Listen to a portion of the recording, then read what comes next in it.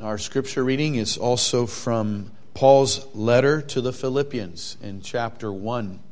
And we'll be reading verses 1 through 25, the introductory part of the letter to the Philippians. Chapter 1, our main verse will be verse 21 that we hope to consider in our sermon.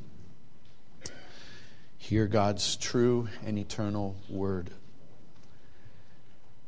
Paul and Timothy, the servants of Jesus Christ, to all the saints in Christ Jesus which are at Philippi, with the bishops or elders and deacons. Grace be unto you and peace from God our Father and from the Lord Jesus Christ. I thank my God upon every remembrance of you, always in every prayer of mine for you all, making request with joy for your fellowship in the gospel from the first day until now, being confident of this very thing, that he which hath begun a good work in you will perform it until the day of Jesus Christ. Even as it is meet for me to think this of you all, because I have you in my heart, inasmuch as both in my bonds and in the defense and confirmation of the gospel, ye all are partakers of my grace. For God is my record, how greatly I long after you all in the bowels of Jesus Christ.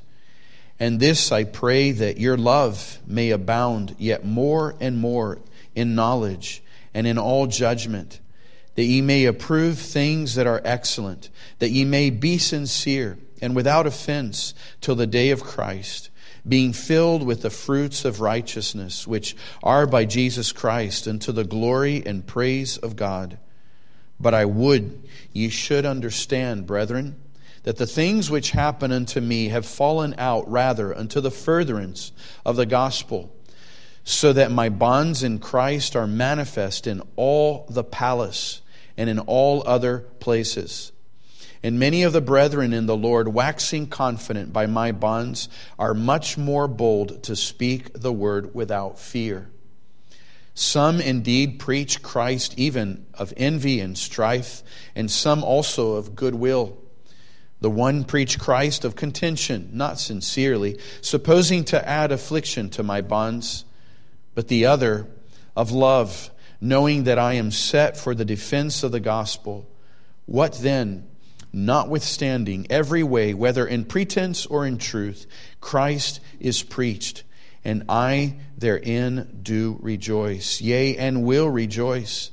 For I know that this shall turn to my salvation through your prayer and the supply of the Spirit of Jesus Christ, according to my earnest expectation and my hope, that in nothing I shall be ashamed, but that with all boldness, as always, so now also, Christ shall be magnified in my body, whether it be by life or by death.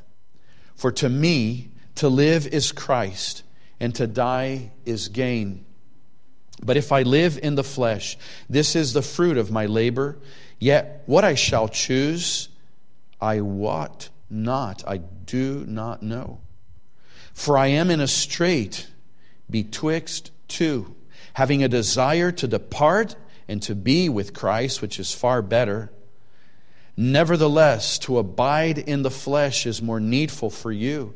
And having this confidence, I know that I shall abide and continue with you all for your furtherance and joy of faith.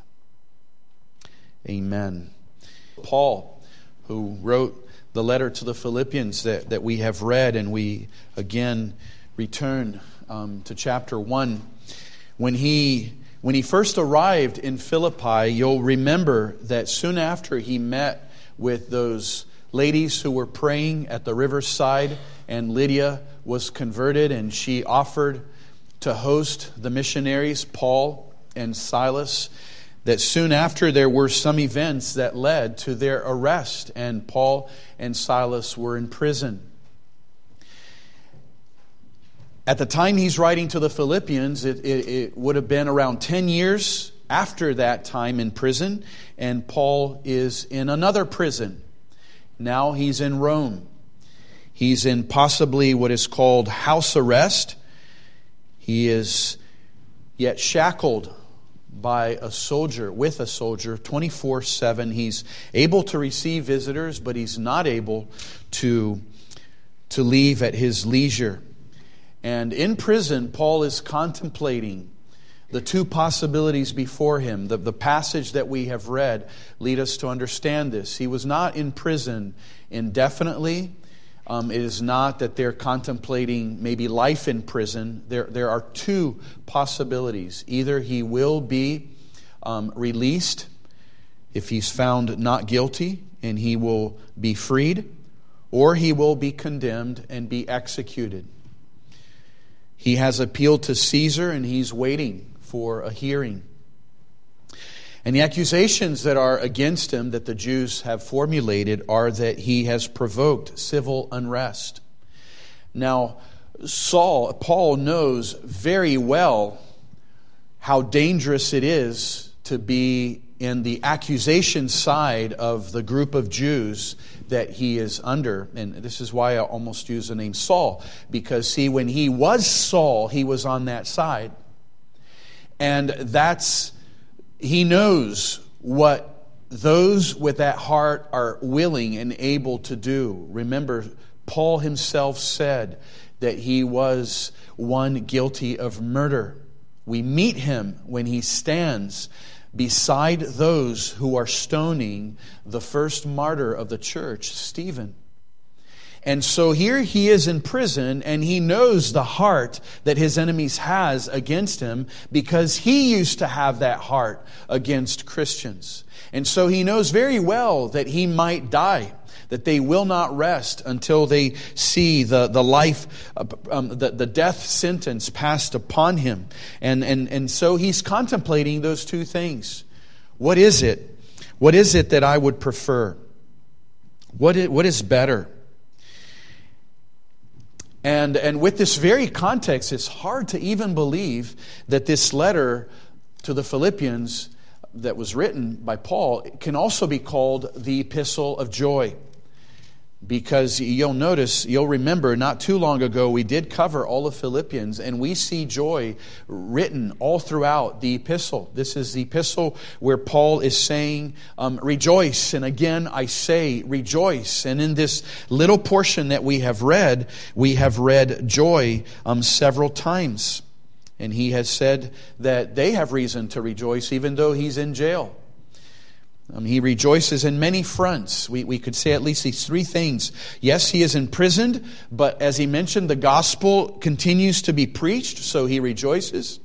He is in prison, but there is the possibility that he'll be released for their good, so he rejoices if that comes to happen.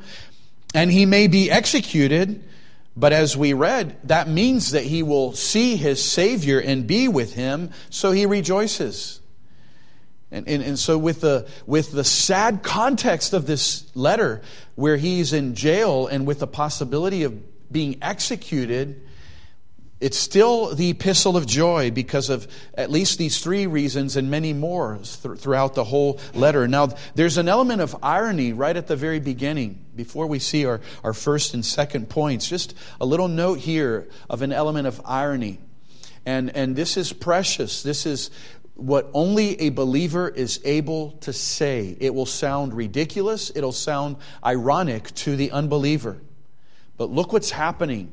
And think of this thought that here Paul is musing about these things. And I do not doubt that he doubted about these things or questioned them out loud, because he was evangelizing for sure the soldier that was with him. That is the only way that his bonds in Christ are manifest in all the palace. He's not saying just people know that I'm here in prison. He's saying people in the palace know that I'm here in prison.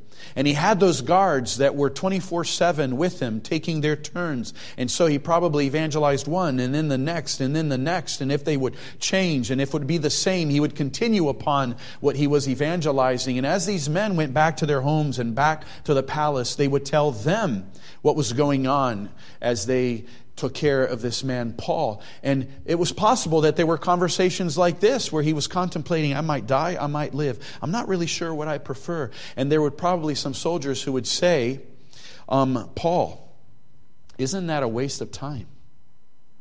What do you mean what you would prefer? It's not your choice. You're at the mercy of the Roman Empire.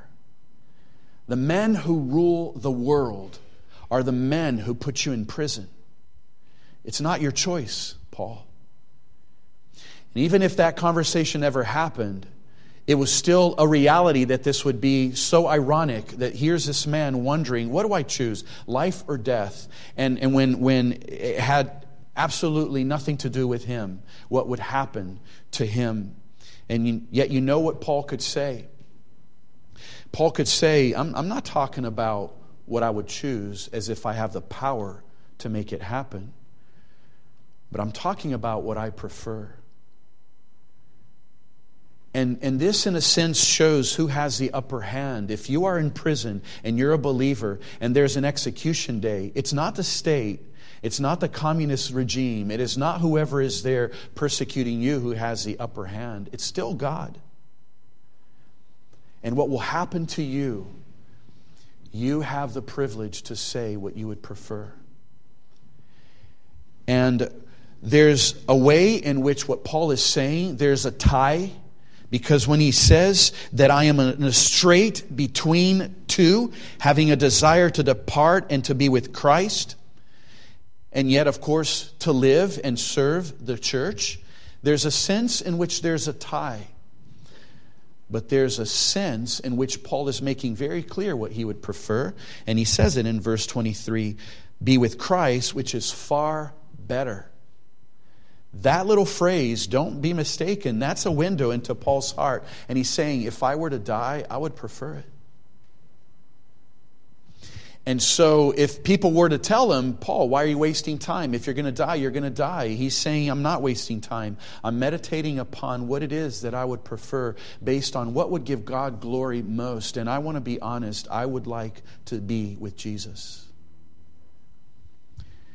And so let us leave it at that, and let's go to our first point. And we will, at the end, we will see where Paul, in a sense, concludes as he's debating. So our first point, to live is Christ. And our second point is the next part of that phrase, but to die is gain. That's verse 21. For to me to live is Christ, and to die is gain. So we will look at that full phrase from the first part of the phrase, the whole sentence, the first phrase, and then the second phrase. And the way, and one reason, I just want to give also this one reason why we're looking at this passage. There's really two reasons.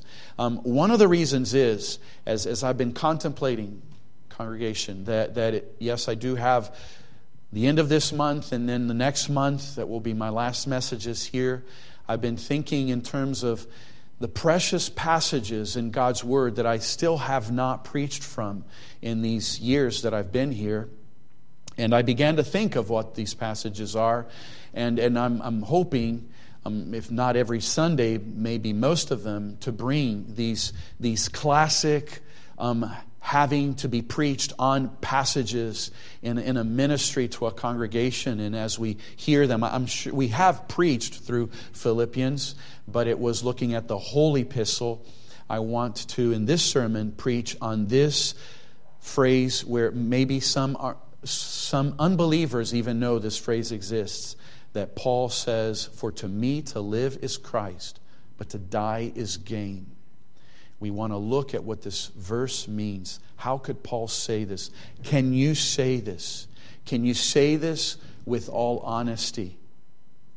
And then the second reason we're here is this is to be under that theme of evangelism, the sovereignty of God and evangelism. Paul is a missionary. He is an evangelist. And he's about to die. He might end up his career and ministry as an evangelist. But it is the sovereignty of God that impels him to be in this choice that he's already made very clear what he prefers personally. But what he's willing to do, why is he willing to do what at the end of the day he does not prefer? it's only because of the sovereignty of God. The sovereignty of God is that which impels us in our evangelism to continue going. Because we know it's not in our strength and it's not up to us. We are simply tools here in the hand of God. And so to live is Christ. Why did Paul say this? In what way did he say this?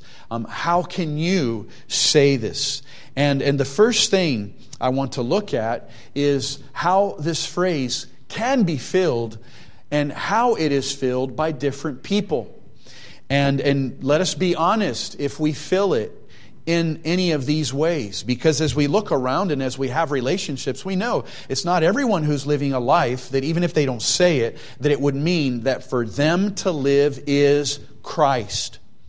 Well, how is it that many say it? The first thing that comes to my mind is when you think of how some of us and some, maybe we, being very honest, is that sometimes we enter into modes of life that this is kind of how we're living. If we grasp money and would not let it go, and yet we may use the excuse that we're just being frugal, but we know our hearts. We know how much we may value our possessions. If it's so dear to us that we would cry, that we would not know how to live if we had no more of it. Could it be that some of us are living this way? For to me to live is wealth, prosperity, profit. Many live as if they don't even have time to pause and read their Bibles because they need to work, or come to church because they need to work, or read the Bibles with their families because they need to go to their office and work.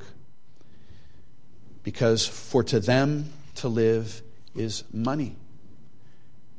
They may give excuses, but the Lord knows the hearts. Instead of saying, for to me to live is Christ, many do say in this world, for to me to live is riches. There are many who say it literally. Others seem to declare, for to me to live is health and well-being, because their lives are consumed with supplements and exercise and sports, and again, to the detriment of their souls. They don't have time for devotion with the Lord. They don't have time for prayer meetings. They don't have time to be in worship services, but they do have time to exercise and to try to be as healthy as they can. And the Bible does say that exercise is of some profit, but see, it's only of some profit.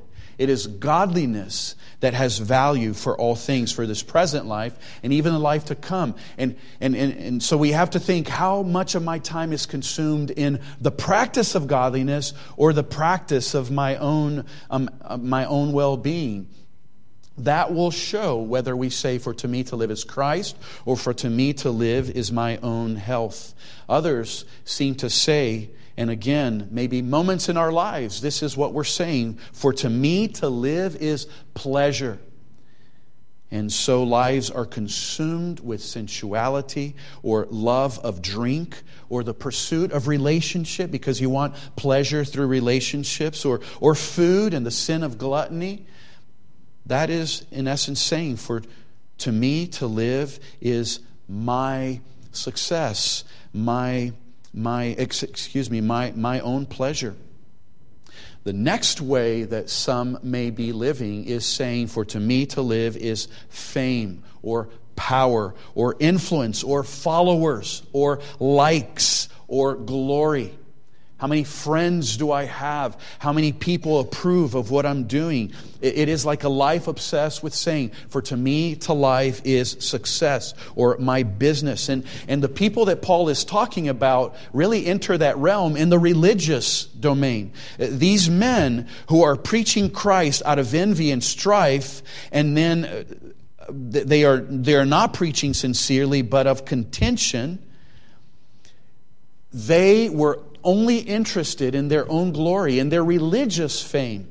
And just to explain kind of what was happening there, it was this. Paul had his adversaries even in the professing community.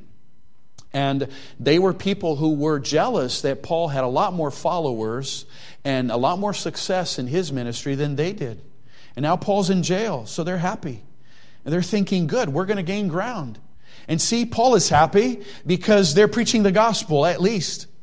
I don't care that you gain ground. As long as Christ is being preached, you're doing it out of strife, you're doing it out of jealousy. That's not good for you. That's between you and the Lord. But as for me, I'm fine. I'm not jealous of you. I'm happy that the gospel is going forward. You see the heart of Paul. But he's revealing that for these people, if they were to say the phrase, it would be for to me to live is religious fame. Beloved, this is a temptation we all have. We see it in the ministry. And these churches that have a lot of numbers, there's a temptation for the leadership, for the pastor to think, this is what I want. I want this religious glory. How is it that we're living? See, many people fill it in with all those things. But instead of all those things, Paul is saying, for to me to live is Christ. Before we even look at the phrase proper, notice also this one thing. For Paul to say that in those days, and even for you to say that today, you need to understand how that sounds strange. There's an element of strangeness for anyone who would know certain things about Jesus. Maybe a lot of things about Jesus, but only at an earthly level, and only with physical eyes and not spiritual eyes. Because think of what Paul is saying, for to me to live is Christ. And then somebody would know something of Christ and say, wait, Paul, why are you saying that your life is summarized in view and in the focus of a man whom, by what I know, he was born in obscurity in the lowly town of Bethlehem. He was raised in even another lowly town of Nazareth. He had no home.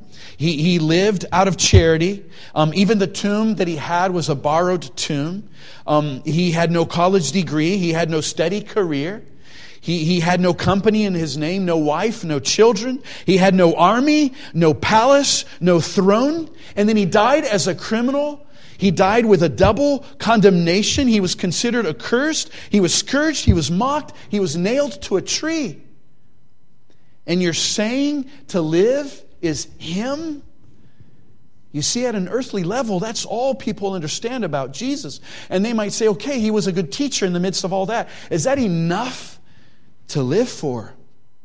And to spend your whole life with all this danger that you'll end up in jail for the sake of this one man, Jesus. But I've heard all these things about Jesus. But see, it's because Paul knew that all these things I just finished telling you, that in the eyes of humans who do not know grace, they think those are bad things. But Paul knew that those were absolutely necessary things. Every single item I just finished telling you is in elements of prophecies, even specific and to the dot, that had to happen for this to be the true Messiah. And so Paul knew that these were not things that would shy or should shy anyone away from believing in Jesus. These were not problems. These were proofs. These were the very things that made my eyes be opened that He is then the promised Messiah. And if He is the promised Messiah, these are the things I have in Christ. And so now we're going to look at a few things that Paul is meaning when he says, for to me to live is Christ. And we'll look at least 5 things. You'll see at the end of them, or even in the midst of them, that there's a necessity to say more than just one thing, because there's a dimension of things in saying, for to me to live is Christ. It is, you could say it's one thing. It's not that it's 5 different things. It's really one united thing, but these are all the different dimensions in this one united thing. Think of a beautiful diamond that is one, but you look upon it and you can hardly see the boundaries because the shine and the brilliance is so great. And all of those little sparks come from those little tiny cuts, but they're all parts of that one diamond. And so these are at least 5 of them. The first thing is this, that in Paul's mind he understood. He was speaking in essence this way. I do believe this is like the overall look at what Paul meant by for to me to live is Christ, that Christ is the very summary of life. And this is what I'm doing in this race, is looking at the phrase and looking at it almost like math. You know how we see this in grammar very often. He says, for to me to live Christ. You notice in your King James Bible that is in italics, because is not there. And in the Greek, wherever the verb to be was very clearly implied, they just abbreviated it and took it away. And so Paul is saying, for me to live, Christ. So mathematically, you could put the little equation mark. And Paul is literally saying, life? You want me to give a summary of life? And see what Paul is doing. He's not saying money. He's not saying pleasure. He's not saying fame. He's not saying glory. He's saying life equals, to me, Christ. Christ is the summary of life to me. If I think of what life is, well, then it is a relationship with Christ. It is Christ as my Maker, Christ as my Savior, Christ as my Lord. This is what life is to me. Air can be life to you. Christ is air to me. Life is your system biologically working and your mind being on in a process. Well, Christ is all of that to me. Christ is my heartbeat. Christ is air through my lungs and into my cells and muscles. Christ, He's the one who puts all the neurons together and makes my mind work. Life, Christ. That's the first thing that he means by this. And secondly, he's also saying this, therefore, it is Christ who gives me life. And you'll be able to say, for to me to live as Christ, is this is what you truly, honestly believe, that Christ is a summary of life, that Christ is in essence the source of life. How do I have life? It's through Christ. Without Him, you are dead in your sins and trespasses. Do not be mistaken, beloved. The fact you walk, the fact your lungs are pumping blood and your heart is pumping blood and oxygen, and your lungs are oxygenating that blood and your mind is working, those are not signs of life, spiritual. Those are signs of life, biological. If you do not know Jesus, you are dead spiritually. And this is how it works. Yes, you may live 90 years. But the moment your life expires, you go to the grave. Your soul will await the resurrection of the dead. And when judgment comes, there will be the pronouncement of the second death. So as horrid and as gruesome as the first death is, all those who die without Christ will experience a second death, and that will be an eternal death. But Christ gives you life. So see, for you to say, for to me to live is Christ, is because you understand He's the summary of life, and you understand He's the source of life. And then thirdly, Paul is saying it is Christ who is our example of life. He's the sample of life. He's the model life. If I think of everyone I've seen in this world, and Paul knew of Moses, he knew of Abraham, he knew of Jacob, and he knew of Daniel, and many of these had exemplary lives, but Jesus is our supreme example of life. And the word supreme can help you remember. He's the source of life. He's the summary of life. He's the supreme example of life. I look to Jesus, and that's the life I want to imitate. He's not only the one who gives you life. He's the one that you look to in order to live like Him. He's our source of life, and He's our example of life. And that's what Paul is meaning when he says, for to me to live is Christ. And that's the third thing. The fourth thing, it is basically Paul is saying it is Christ whom we seek to glorify in life. It's like looking at Christ as the very end of life. If I think of life, well, Christ is the end. I want to live my life out of Christ, like Christ, and for the glory of Christ. You see what I mean? That it's all one thing. It's all these different dimensions of the same thing.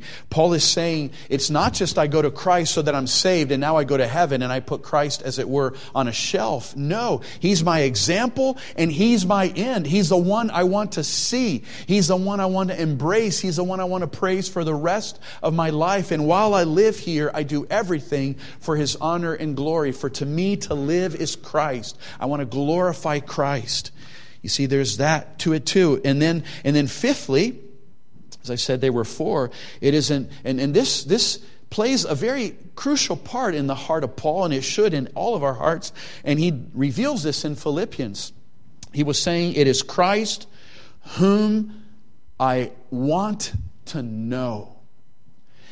In many ways, this is the only way that you will learn He is the summary of life, that He is the source of life, that He is the example of life to follow. You need to know that example. And to know that He's the end and the one you want to glorify is if you know Him. Paul shows this very clear in Philippians 3, verse 8. He said, yea, doubtless, and I count all things by loss. And see what Paul is saying. For me to live was circumcision, was that I was a Hebrew of Hebrews, was that I was a Jew. All of those things were things that I lived for. But I count all those things lost for the excellency, and look how he puts it, of the knowledge of Christ, Jesus my Lord, for whom I have suffered the loss of all things, and do count them but dung, that I may win Christ. And you see, he didn't just say Christ, but he said the knowledge of Christ. And this is very logical. He's thinking like this: the more I know about Jesus, the more I know the example I am to follow, the more I know that He's the one that my life came from, the more I know He's the one I want to glorify. Because the more you know Jesus, the more you will love Him, and the more you'll want to serve Him. And this is what he's saying. He said this, for to me to live is Christ, to the Galatians, in this way. Look at the words he used in Galatians 2:20. I am crucified with Christ. Nevertheless, I live, yet not I, but Christ liveth in me. He said, for to me to live is Christ. And here he's telling the Galatians, Christ liveth in me. And the life which I now live in the flesh, I live by the faith of the Son of God, who loved me and gave Himself for me. Now, reading through Matthew Henry, he brought this quote that shows this multifaceted reality to the phrase, for to me to live is Christ. He said, the glory of Christ ought to be the end of our life. The grace of Christ, the principle of our life. The word of Christ, the rule of it. The Christian life is derived from Christ and directed to Him. He is the principle, the rule, and the end of it. See, these are all the different facets. Now, can I, like Paul, say this honestly? Think of how you're living. Think of the hours that you spent on the worldly, even necessary things. But think of the time you spent on the spiritual things, God's Word, time in knowing Christ. This is a rebuke that comes from Spurgeon, but also an encouragement. Let me read a portion from a sermon of his. He says, have we not all good need to chasten ourselves, because we must say that we have not lived for Christ as we should have done? And yet there are, I trust, a noble few, the elite of God's elect, a few chosen men and women on whose heads there is the crown and diadem of dedication, who can truly say, I have nothing in this world I cannot give to Christ. I have said it and mean what I have said. Take my soul and body's powers, all my goods and all my hours, all I have and all I am. Take me, Lord, and take me forever. These are the men who make our missionaries. These are the women to make our nurses for the sick. These are they that would dare death for Christ. These are they who would give of their substance for His cause, to His cause. These are they who would spend and be spent, who would bear ignominy and scorn and shame if they could but advance their Master's interest. Now I look at Spurgeon and I put him in one of these categories, but he didn't. Because he was looking at his sin and his personal life and thinking, I'm not really living this way. Beloved, are you living this way? Could you say with Apostle Paul, for to me to live is Christ? And then if you honestly can't and you would chasten yourself, as Spurgeon suggested, beloved, you can say this with the grace and power of the Spirit. Lord, help me to say and to really mean that to me, to live is Christ. And if you're able to say this, it's the only way you'll be able to say the second part, and to die is gain.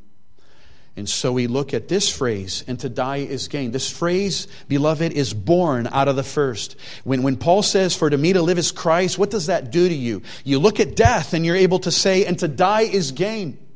And now, beloved, as we look at this, let's think of Paul and put him in the context that he's in. This was one suffering man. He was suffering from enemies. He was suffering from persecutors, from the Jewish world and from the Gentile world. And there were some of those who just wanted him in prison. There were many of those who wanted him dead. He is suffering from false friends. We're seeing some of them here. These weren't downright enemies, but they in a sense were. And many times you wonder which you prefer. These are people who obviously are kind of worse friends than enemies. They're happy that Paul is in prison. Can you imagine how that would hurt you? You're in chains and you find out that so-and-so who used to say, I love you, is happy. Paul had people like that. And he knows that he might die. You remember that whole list of everything he suffered, the stoning and the scourging and the being in shipwreck. Most of that had already happened. He's here wondering if he'll live or he will die. Now notice what Paul is not saying. He's not saying, you know, this world is so hard. I have suffered so much. I think I prefer death. If you think that way, in a sense, it's like he's comparing heaven or earth. Do I prefer heaven or do I prefer earth? This is a very important principle to understand, because nothing is farther from the truth than to say he's doing that. Anybody who stopped to consider, do I prefer heaven or earth? There's a sin even in doing this, because how can you compare heaven and earth? There's no comparison. Of course, heaven is better than earth. Earth, there is sweat, and there is toil, and there is sin, and there is darkness, and there is sickness, and there is death. Obviously, heaven is better. But see, Paul is not comparing those two. This is what he's comparing. He's comparing between serving Christ on this earth or being with Christ in heaven. And what is the common denominator of both of these? It is Christ and Christ. Christ here, Christ there. And so it's really just a matter of, how do I like to serve Christ better? In the mode of terrestrial living with all the soil and all the sweat and all the trials and all the tribulations? Is this what I prefer? Or do I prefer Christ in heaven, where I have no sin or limitation and I can really praise Christ with all the perfection of the souls made righteous? So those who think that, you know, I do want heaven because really this earth is so bad. The thing that the danger in this way of thinking, and you do hear believers talk this way, is that at the end of the day, they're really not wanting the Christ of heaven. They're just wanting the heaven of Christ. They're really part of that group whom Jesus would turn back and say, why do you want the bread that perishes? You're just wanting pleasure for your bodies. And you know enough theology to know that heaven is a good place. And heaven is hard. You don't need theology for that. You just need to live. But the question is, do you want Christ? Do you want Jesus? And that's why Paul, in his dilemma, is able to be very frank and say in verse 23, I desire to depart and to be with Christ, which is far better. Theologically speaking, we understand this. Isn't it better to see Christ with your own eyes? You know, this was such a desire of the theologians in the ancient days. They were called the mystics because they really desired to see God so greatly. They understood it's not that I'm going to see them in any literal way. We know that no man can see God and die, but maybe if I pray and if I meditate and if I truly spend time in the Word and if I truly serve Him in this world, there may be a moment in my devotion I may have, and this is what they called it, the beatific vision. They wanted to see God in their devotion. And it's true that some went in that way too far in the sense where they're just wanting the experience, because even that's the danger. You might just want the ecstasy and not the God and the Christ. But I believe as you read some of the writings of some of these men, Bernard of Clairvaux was one of those, even Augustine had that heart. You see those who had a heart where, yes, I will serve the Lord here in this world, but I want to see Him so bad while I do it. I want to have a communion that is unbreakable and unbroken with my Creator. And so they didn't just went to prayer meetings and times of services. They made those times in their lives and in their walk. And they would set times for prayer because they wanted to be with their Lord so much. You know, one of the more modern men like that was David Brainerd. And you read his devotionals, his diaries, and you see this. He just had this earnest of communion with God. And he was honest to say there were many times he felt his heart cold, but he prayed for longer than 20 minutes. And then my heart warmed and I felt like God was near. These are the kinds of things that Paul is saying he desires, to be close to God. And that's why die is gain. I'll see Him. I'll be with Him. Matthew Henry says this, it is great gain, a present gain, everlasting gain. Death is a great loss to a carnal worldly man, for he loses all his comforts and all his hopes. But to a good Christian it is gain, for it is the end of all his weakness and misery and the perfection of his comforts and accomplishments of his hopes. It delivers him from all the evils of life and brings him to the possession of the chief good. But even as the Christian is thinking, yes, this life is hard, he's not thinking, I just want to leave it. He's thinking, I just want Jesus. I want Him more. And so we see the heart of Paul. He's willing to go. What was Paul's ultimate choice? And I close with this. When we read the phrase, for I am in a strait betwixt two, verse 23, Paul is basically saying there's a tie. That very verse, he shows where his heart is. To be with Christ is far better. That's my heart's desire. But beloved, look what he does. He says in verse 24, nevertheless, he's basically saying, right now, I want to put my desire to the side. And nevertheless, to abide in the flesh, which means to live, is more needful for you. And having this confidence, I know that I shall abide and continue with you, all for your furtherance and joy of faith. And this is not a man saying, I'm not going to get my way, so I'll just live through it.